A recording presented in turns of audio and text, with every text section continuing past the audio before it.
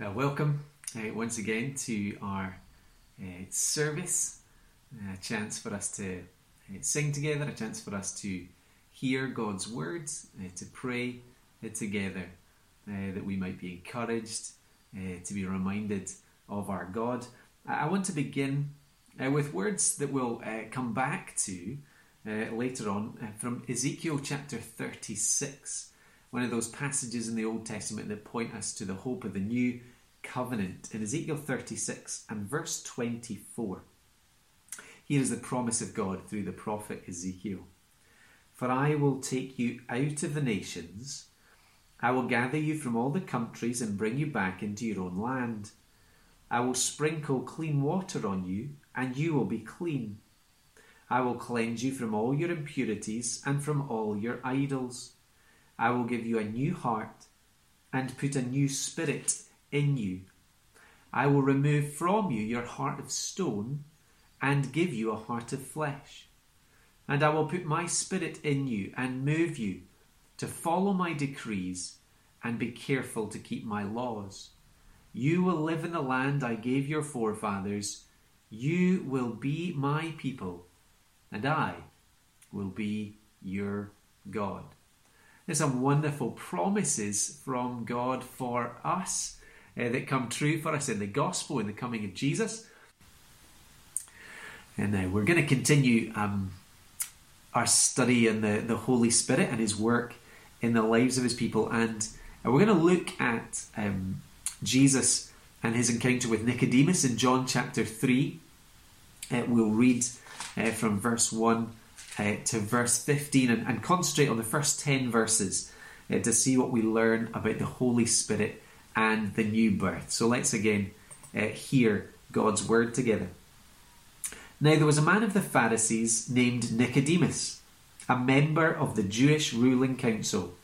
He came to Jesus at night and said, Rabbi, we know you are a teacher who has come from God, for no one could perform the miraculous signs you are doing if God were not with him. In reply, Jesus declared, I tell you the truth, no one can see the kingdom of God unless he is born again. How can a man be born when he is old? Nicodemus asked. Surely he cannot enter a second time into his mother's womb to be born. Jesus answered, I tell you the truth, no one can enter the kingdom of God unless he is born of water and the Spirit. Flesh gives birth to flesh, but the Spirit gives birth to spirit. You should not be surprised at my saying, you must be born again. The wind blows wherever it pleases. You hear its sound, but you cannot tell where it comes from or where it is going. So it is with everyone born of the Spirit. How can this be? Nicodemus asked. You are Israel's teacher, said Jesus, and do you not understand these things? I tell you the truth. We speak of what we know, and we testify to what we have seen, but still you people do not accept our testimony. I have spoken to you of earthly things, and you do not believe. How then will you believe if I speak of heavenly things?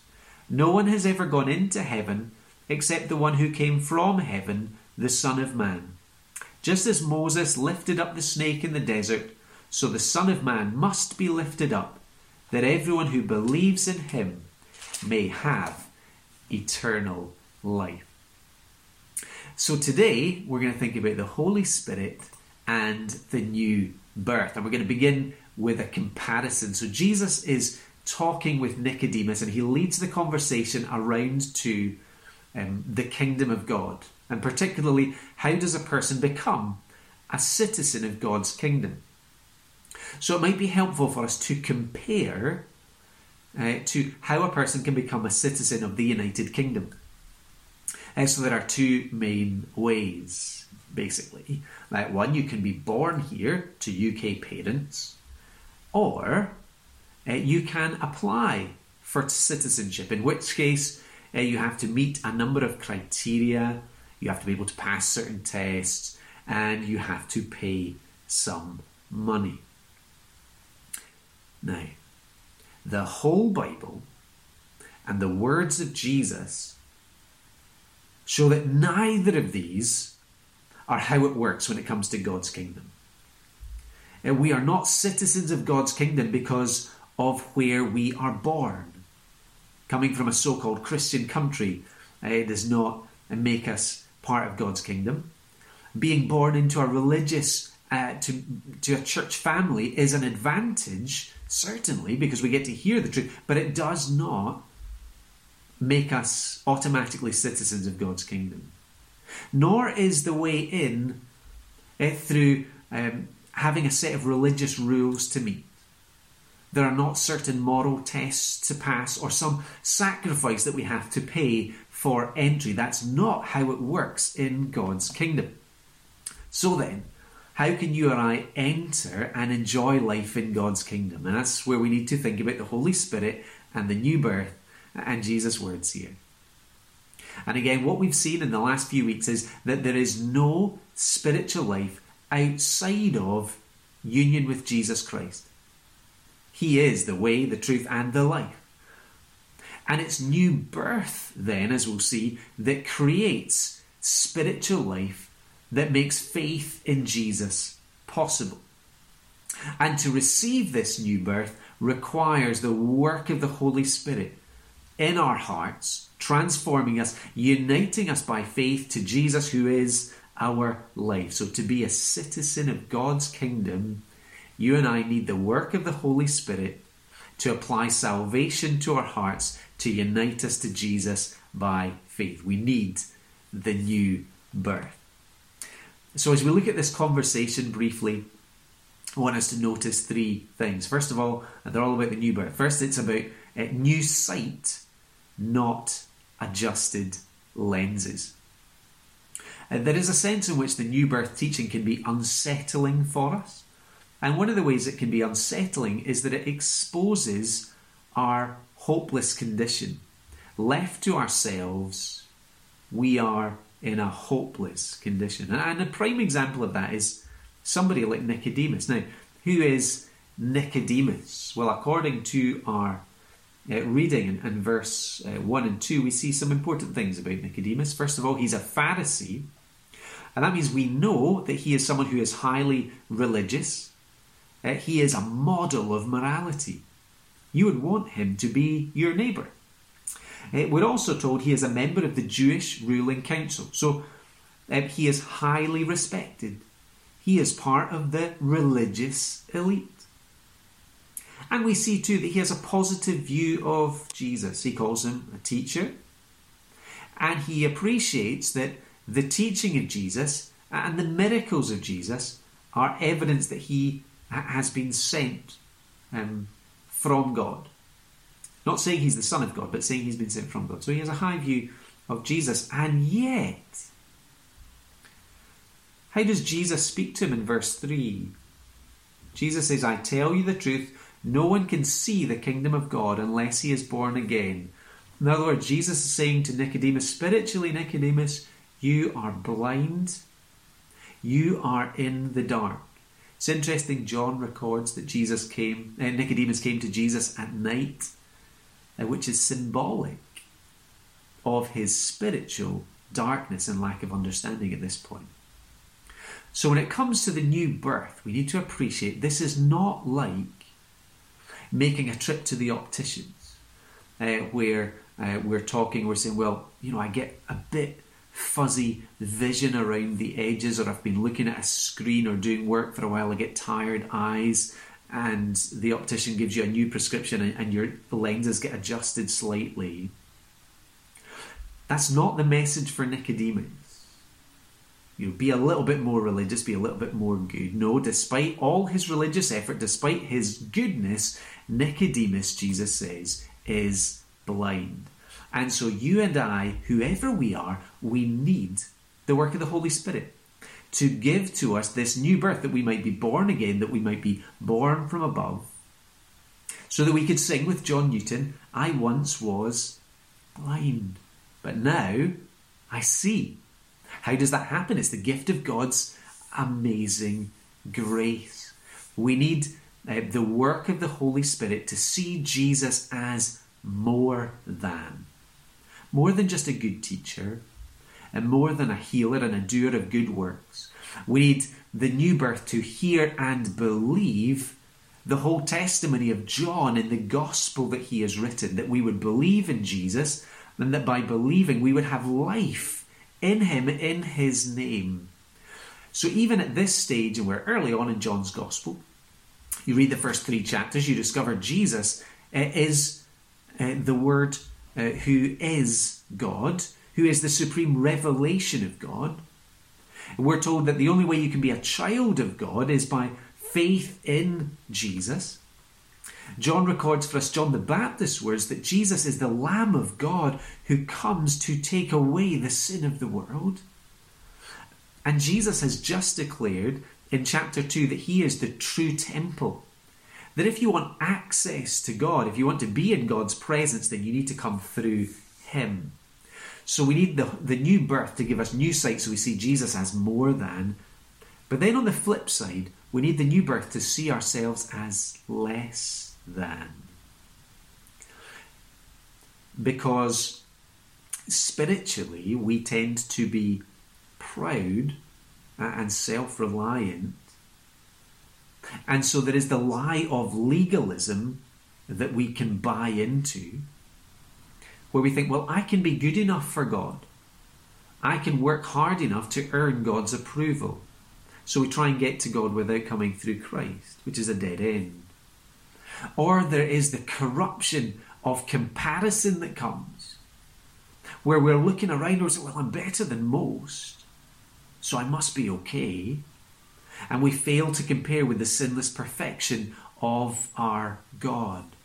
So we need the work of the Spirit to open our eyes to spiritual reality. Following on from that, the new birth and the teaching on the new birth shows that we need new life, not new religion. So Nicodemus, we've been introduced to Nicodemus. He's a man with lots of spiritual knowledge.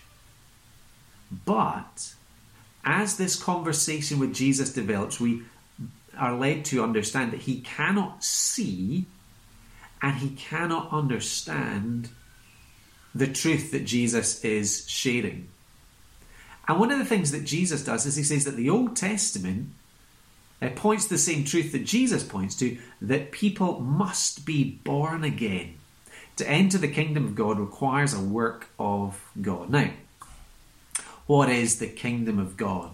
Again, remember, Jesus is speaking to Nicodemus as an Old Testament teacher. So let's think about the Old Testament and what it says about the kingdom of God. The prophets, they spoke from God of a future day coming, when a son of King David would come and he would set up his kingdom. He would come as the servant of the Lord. Indeed, he would come as the Lord himself. And he would establish an everlasting kingdom, and that kingdom would promise eternal life with God to those who would receive it. So then the question is, well, how do I get that? How do I become a citizen of that kingdom to enjoy life with God forever, so that I'm gladly following God's King? And the message from the Old Testament, the message of Jesus, is that we need new spiritual life, not some more religion.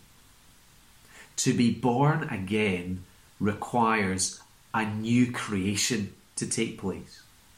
The same power that created the world, God needs that same power to make us new. So this is not speaking about some moral adjustment to our religion. This is speaking about a radical new power, the power of God entering into our hearts and lives. This is not about trying harder. It speaks to us of complete corruption. Therefore, we need complete renewal. We need an overhaul, not some minor tweaks and little adjustments. And it's important for us to recognize, Jesus says to Nicodemus, you should know this. You're a teacher of the Old Testament, so you should know this. This isn't some new thing that Jesus is bringing. This is Old Testament truth. In verse 7 he says, you shouldn't be surprised at my saying you must be born again. And when Nicodemus says in verse 9, how can this be? Jesus says, you're Israel's teacher, and do you not understand these things? So let's think about the new birth speaks about new life and not new religion. Verse 5, I tell you the truth, no one can enter the kingdom of God unless he is born of water and the Spirit. Now, where in the Old Testament do water and Spirit come together? Well, we read at the beginning key verses, central verses that bring these two concepts together. New covenant hope, Ezekiel 36, 24 and 28. Answering the question, how can God's people be in God's place, enjoying his rule and blessing? That's what's set up in verse 24. In verse 25 that we read, there needs to be a sprinkling, a washing with water. The stain of sin, our moral and spiritual impurity must be dealt with. We must be washed clean of our idols and our idolatry. Those people and things that we look to for value and meaning and significance and security. So we need to be washed. The stain of our sin must be removed. And then in verse 26, we discover we need a new heart and a new spirit. We need a new life. We need new desires. We need new power. Indeed, we need a new heart. We need a spiritual heart transplant. That God must take our stone heart, which is beating and pumping physically, but which is dead and cold to the beauty of Jesus and the truth of God, that needs to be replaced with a heart of flesh. One that allows us to hear the gospel as good news. One that allows us to believe, to see, and to be changed by the beauty of God in the face of Jesus, to see the holiness and the goodness of God, to see ourselves as sinners in need of salvation. We need that change of heart, because it's only when we have a new heart that we will ever put our faith in Jesus. How does that happen? How does this new life, how does this new desire come to us? Verse 26 tells us God puts his Spirit in us, with the result that, verse 28, you will be my people and I will be your God. It needs a whole new life, spiritual life. So in verse 6 in John chapter 3, Jesus says, flesh gives birth to flesh, but the Spirit gives birth to spirit. We're born physically and we must be born spiritually. And we need the Spirit to give us that new life, to give us new birth, so that we are united by faith to Jesus, who is the resurrection and the life.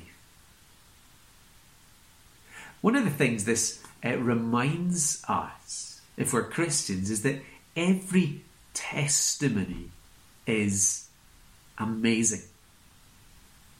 Every person who is a Christian has a wonderful story of the miracle of grace and new birth at work in our hearts.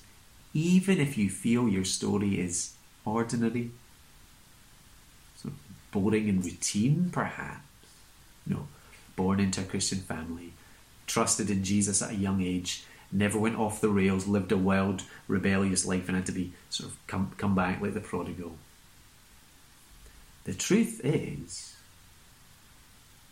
we were all spiritually dead. We were all following not Jesus, but the devil. We were all God's enemies. But now we are made alive. Now we are reconciled to God. Now we are children of God, and that's all by grace, and that all gives glory to God. So every testimony is wonderful. And we should be thankful, whatever our story is. And then before we move on, if you're not a Christian and you're tuning in this evening, we're really glad to be able to share the teaching of Jesus with you. It's really important to understand that to enjoy life with God, to enjoy God's love and God's presence with you now with the hope of eternal life, perfect life, forever in the future that lasts for all eternity, it's so important that you understand that you can't do that by yourself. You cannot earn the favour of God. Faith in Jesus is a gift that comes from God. New life is a gift that comes from God. Therefore, what all of us need to do, what you need to do if you're not Christian, is you need to ask God for that gift. You need to trust that Jesus died on the cross for your sin to give you salvation. You need to believe that Jesus is the way back to God and the life that you were made for. You need to pray and ask that he would be Lord and Saviour. One last thing to say about the new birth, and it's this: that God's power is experienced, not simply observed in our lives. Now, I think we know that there is a world of difference between being a spectator and being a participant. Think about dinner time. You may or may not have had your dinner yet, but you go to the dinner table if you're fortunate enough that someone else prepares a meal for you. So there's a plate of food there on the table, but at that point you're simply a spectator. You're savouring the smell, you're enjoying the sight. But it doesn't become good to you. It doesn't make a difference until you become a participant, until you eat and enjoy. Just like there's a huge difference between watching a game being played and actually playing the game yourself. Now, Nicodemus, up until this point in his story, he is a spectator. He is observing Jesus on the sidelines. He's seen Jesus' miracles. He hears Jesus teaching. He is seeing but not fully seeing, and he is not participating, enjoying the life in the kingdom of God. That will change for him, we discover, but not yet. But here's what Jesus says: the new birth, as it were, changes our point of view, so that we move from the outside to being on the inside. We move from being spectators to being participants in the kingdom of God, so that now we are able to believe and receive Jesus and his good news. And again, how does that change happen? It comes through the Holy Spirit. The power of the Holy Spirit that transforms us.